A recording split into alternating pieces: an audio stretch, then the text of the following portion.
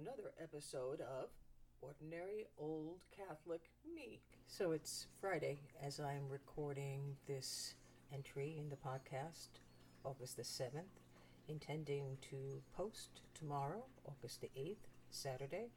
In fact, it's my intention to post every Saturday or every other Saturday as my subjects come up and interviewees become available. I want to be regular in the presentation of these podcasts so that hopefully those of you who are listening will know they're coming and will look forward to them and find them every week or every other week on a Saturday around the same time, probably the evenings. Now, if you're hearing a little bit of waterfall in the background, that's deliberate. I need the sense of calm that's provided by my little musical interludes behind the scenes. This having been, even though I never went anywhere today, not a great day. And the subject that I'm going to be talking about is a very holy one. So there's a little bit of inconsistency in my doing this today. I bought a portable washing machine, a little thing, and I spent most of the morning and part of the afternoon trying to get the thing to work, and I hesitate to say that I really will need to go to confession tomorrow because some of the words I used in reference to the washing machine were not Lord approved. So that's sort of the backdrop of today's presentation, which is going to be a continuation of a discussion of my sense of the Eucharist as a practicing Catholic. And it's something that Candace Azara and I discussed, and her creative partner Michael Conley and I discussed in the last two podcasts. But I think it's such a big subject, and probably we'll come back to it over and over again as more people come to be interviewed, and I do more reading as I do and listening as I do, and try to put it in terms of my understanding of Catholicism, recognizing again that I am not a theologian, but that how the ordinary Catholic, and also perhaps those who are curious about the Catholic Church, think about this grave and lovely and beautiful subject. During the time of the coronavirus, which still continues, but at that point where all the churches were closed and you couldn't even do an outside service, a lot of people, both in the secular society and among other faiths, could not understand why Catholics in particular were so hot and bothered by the closing of their parishes. The conventional wisdom was that it was just as good to watch the Mass on the computer or television. It was better than nothing, to be sure, but it simply was not as good. Why? All of the sacraments, baptism, confirmation, confession, the Mass, the Eucharist, holy orders, marriage, funerals, they are in person visible signs of God's presence on the earth. They are not things that can be achieved in their fullness remotely. The Eucharist, the word means thanksgiving, but it is so much more than that for a Catholic and for some of the Protestant faithful. I have never claimed to be a theologian, something I will repeat as I did in the beginning as these podcasts go along. So in terms of getting more particular theological information on the nature of the Eucharist, of what we also call Holy Communion, there are so many good sources. Here are a couple. Some I've read, some others I've not. Here is one that I have read and not long ago. It is Eucharist by Bishop Robert Barron. It is good because it is fairly easy to read and not a bad introduction to someone who has no prior knowledge of the concept of the Eucharist. Another, which I haven't read, but I have heard the author, himself a convert to Catholicism, and he is very good at explaining the faith which he adopted, Scott Hahn, The Lamb's Supper, the Mass as Heaven on Earth. I mention this one because it is essentially something Candace said about going to Mass, that all of heaven is there. But today, I want to talk about how I see it in the context of that theology as I have come to understand it, If anybody detects heresy creeping in here, who is a theologian, feel free to correct me in the comments, and I will certainly post those corrections. The celebration of the Mass, the consecration of the Eucharist, is the representation of that which happened once for all time, that is, the sacrifice of Jesus' life on the cross to redeem sinners, past, present, and future, from sin. At the Last Supper, Jesus Christ did more than preside over a meal the night before he was crucified. He gave us himself, his presence after his death on the cross, and his resurrection continue in the transubstantiated host. He is, in effect, walking among us in the Blessed Sacrament. That is why Catholics make a big deal over how the consecrated host is discussed and treated by Catholics and non-Catholics alike. Transubstantiation. It's a big word, and it came later in the development of the theology of the Church. It's a word that means that the bread and the wine, which is presented at the Mass from fragile human hands, creations as we are of God, are transformed, not to the eye, but in reality. They become truly, to the believer, four things: body, blood, soul, and divinity of Christ. This is where, if you get along in your reading, Thomas Aquinas is a good source of the explanation as to this action of God through the instrument of the priest at the altar. It didn't always have this name, this transubstantiation, until around the time of Aquinas, but early Christians already saw what the reality was, what the Lord had given us. A lot of folks who have become Catholic have traced their conversion to a reading of what we call the Church Fathers. These were the early presbyters, priests effectively of the Church, who wrote after Christ's death and resurrection, but not that long after. Remember that the Bible itself was not written until some years after Christ's death and resurrection. What carried the Church to that period was tradition.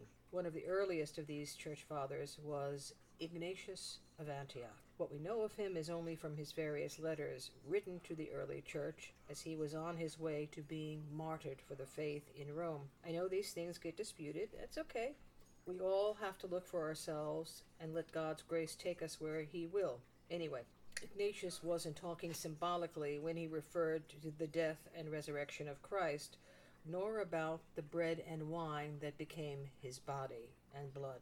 One of the most famous letters is the one to the church in Smyrna, which is in Asia. And in that letter, he specifically refers, as I already said, to the church. So the church, which is Catholic, is being discussed at around 105, 107 AD, which is not that many years after the death and resurrection of Christ, and around the time that the Bible itself, the New Testament, is being written, inspired by God. And he talks about the virgin birth, and he refers to those and the consequence to those who refuse to admit that the Eucharist is the flesh of our Savior, Jesus Christ, which suffered for our sins, and which, in his goodness, the Father raised. So, not only does Ignatius talk about it, but when you read the Bible, it's said in very literal terms. It's interesting that we don't like to be literal about so much in our debates on religion, but in this, there is no doubt about the literal nature of the body and blood of Christ being given to us for our salvation and for our wait until he comes again. When it comes to believing this rather dramatic reality, it's a time to have the sweet innocence of a child, the unjaded child, in thinking about what happens and what is taken into our bodies and souls. To the jaded mind of an adult, whatever the faith, or if any faith, it seems just silly. But if Jesus is God, the last thing it is silly. It is profoundly serious and present and real. The priest is not a magician. It needs to be very clear. The priest does nothing of himself. He stands in the shoes of Christ and invokes the Holy Spirit, the actualizer of the most sacred event. And it is God, the Trinitarian God, Father, Son, and Holy Spirit, who makes himself present in the form of the host, but in his very substance before the people. God represents the gift of his sacrifice once for all, 2,000 plus years ago, and bids us to take him into ourselves to continue his accomplished work of salvation. I understand it if you say, I can't see it. There is a lot that you and I can't see that's true nonetheless. What did Hamlet say, that old cliche of Shakespeare? There are more things in heaven and earth, Horatio, than are dreamt of in your philosophy. I don't think that any of us would seriously disagree with that. Candace talked about being distracted at Mass. That's true of anyone who attends any service. But here, when we are distracted, we are missing something truly astonishing. It was to bring the people's attention to that extraordinary moment that in the Tridentine Mass, the Latin Rite, and still in some Novus Ordo celebrations, bells are rung to wake us up and say, here, now, it's happening. He is happening. He is becoming fully present to us in this room, as present as he was at the Last Supper. I know folks, even Catholic folk, get all worked up when you say that in large part what is happening on the altar and that which we consume is part of a mystery. We think of ourselves as the captains of our very existence, even though that very existence itself is a mystery, whether you believe in God or not. The Eucharist is sustenance.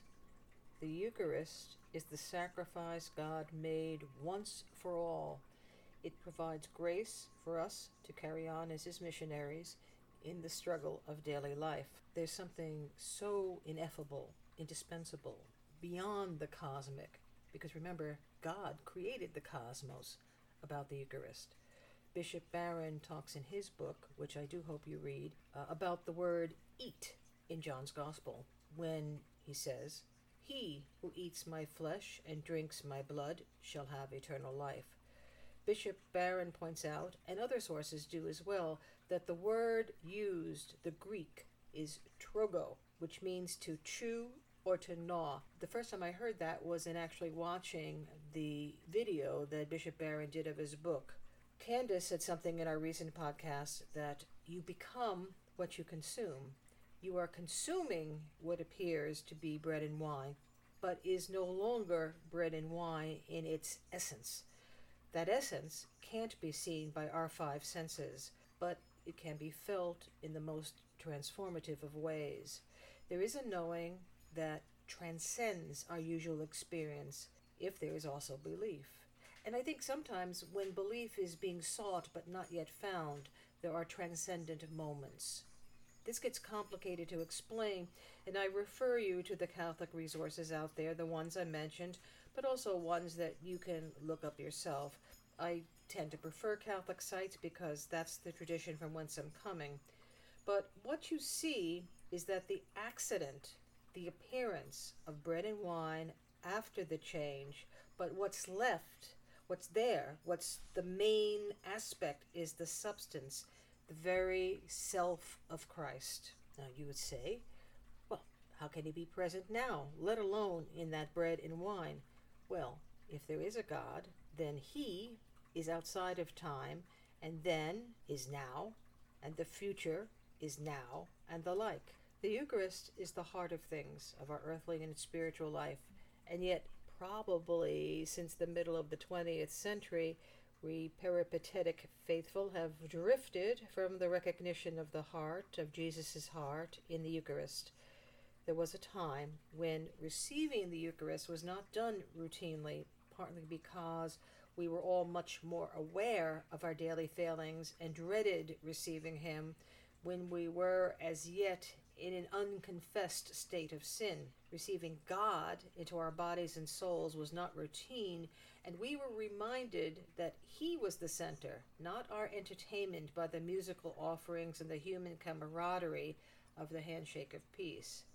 Non-Catholics, understandably, may not comprehend the awesomeness, meaning humbling, remarkable, the breathtaking reality of God received, but it is devastatingly so when it comes to Catholics. I've been blessed to lecture and to serve as needed at our parish.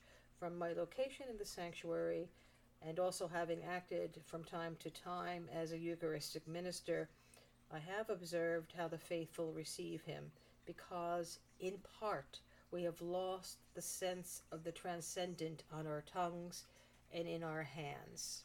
There are those who, upon taking Him into their mouths, literally seem to have a glow, a visible satisfaction of the hunger of the soul.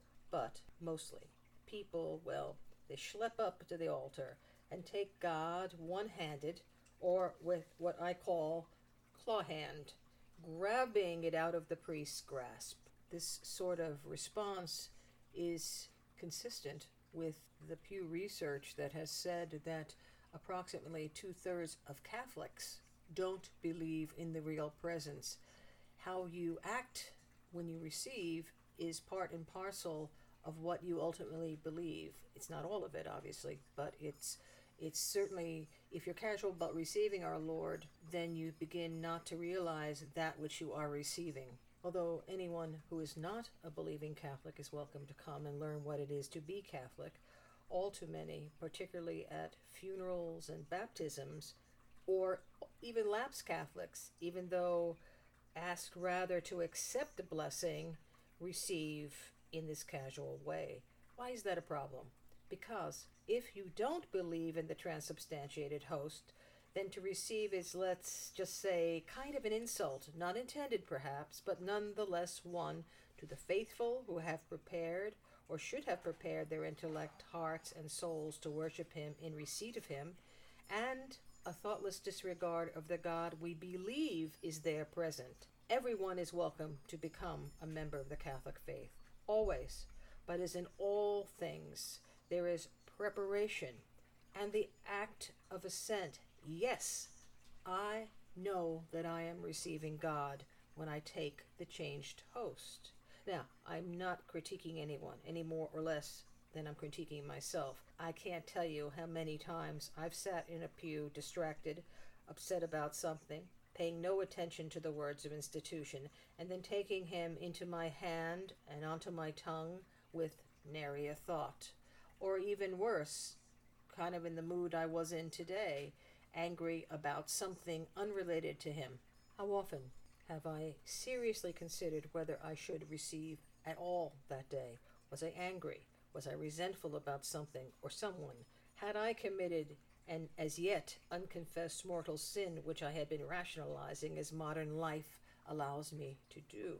I too have been somewhat brainwashed, allowed myself to become brainwashed, so that I might say, well, that isn't a sin anymore, right? Like all selfish human beings, I tend to think that God is there only for my needs, and not me there to offer Him glory with all my heart.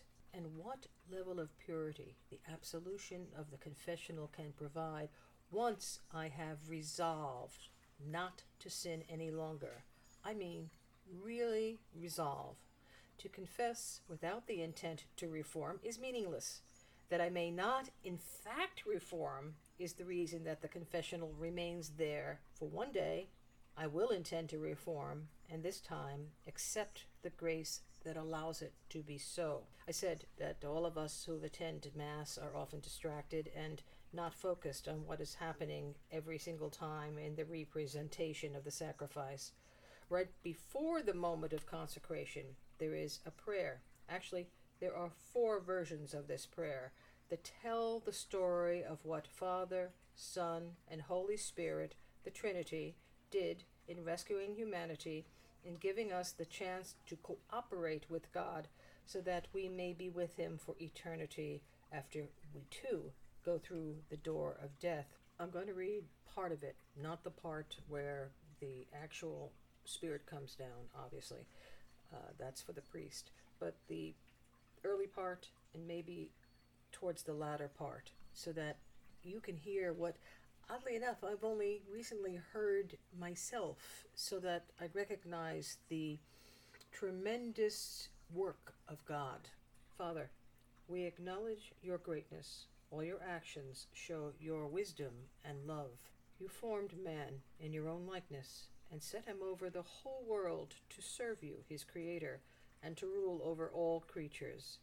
Even when he disobeyed you and lost your friendship, you did not abandon him to the power of death, but helped all men to seek and find you. Again and again you offered a covenant to man, and through the prophets taught him to hope for salvation. Father, you so loved the world that in the fullness of time you sent your only Son to be our Savior. He was conceived through the power of the Holy Spirit and born of the Virgin Mary, a man like us in all things but sin. To the poor he proclaimed the good news of salvation, to prisoners freedom, and to those in sorrow joy. In fulfillment of your will he gave himself up to death, and by rising from the dead he destroyed death and restored life. And that we might live no longer for ourselves but for him, he sent the Holy Spirit from you, Father, as his first gift to those who believe, to complete his work on earth and bring us to the fullness of grace. So at that point, the words of consecration occur, the priest standing in the shoes of Christ and invoking the Holy Spirit who actualizes it. And then, after he does that, the priest continues, Father, we now celebrate this memorial of our redemption. We recall Christ's death, his descent among the dead, his resurrection, and his ascension to your right hand. And, looking forward to his coming in glory, we offer you his body and blood, the acceptable sacrifice which brings salvation to the whole world. Lord, look upon the sacrifice which you have given to your church, and by your Holy Spirit gather all who share this one bread and one cup into the one body of Christ, a living sacrifice of praise. All of the prayers, this prayer, the other Eucharistic prayers, the Creed, all of these things are to prepare us, the faithful, to receive our Lord into our body and into our hearts. What gets in the way? A million things, I guess. But among them, it seems that trait, which accompanies our free will, gets in the way. Our concupiscence, our need to be number one, not to be the creatures that we are, but to be co-equal with God on our terms. Our minds can't grasp it. We can't grasp God. Thus, he must not be. He tells us to be like little children. Children abandon themselves to the parents whose physical interaction created them, a shadow of their own creation by God. They inherently recognize their vulnerability and look to their parents to protect them, to lead them, to teach them. Not all creatures do that well, but God does protect us well. And part of that protection is this gift he gives us weekly, if not daily, that allows us to endure the struggle. This is such a big subject. I do recommend that you read the commentaries by going on the various Catholic sites. Ultimately, to believe or not is an act of will, supported by the endless grace he offers to every one of us, Catholics and non-Catholics.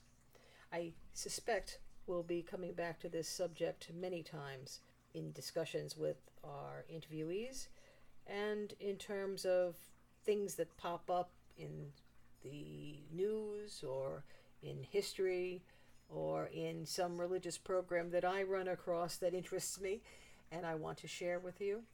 And I will always try to give credit to whatever source that I have found that interests me. And always, I said this now twice before, but always with a recognition that I'm just ordinary and I'm trying in my ordinary way to integrate my faith and to share that struggle, sometimes that joy, with you. And also to share my successes and my failures so that together we don't become discouraged, and on the opposite side, to encourage one another. I hope this episode gave you a little bit to think about and has encouraged you to look into the Eucharist more deeply. And I look forward to our next program on Ordinary Old Catholic Me.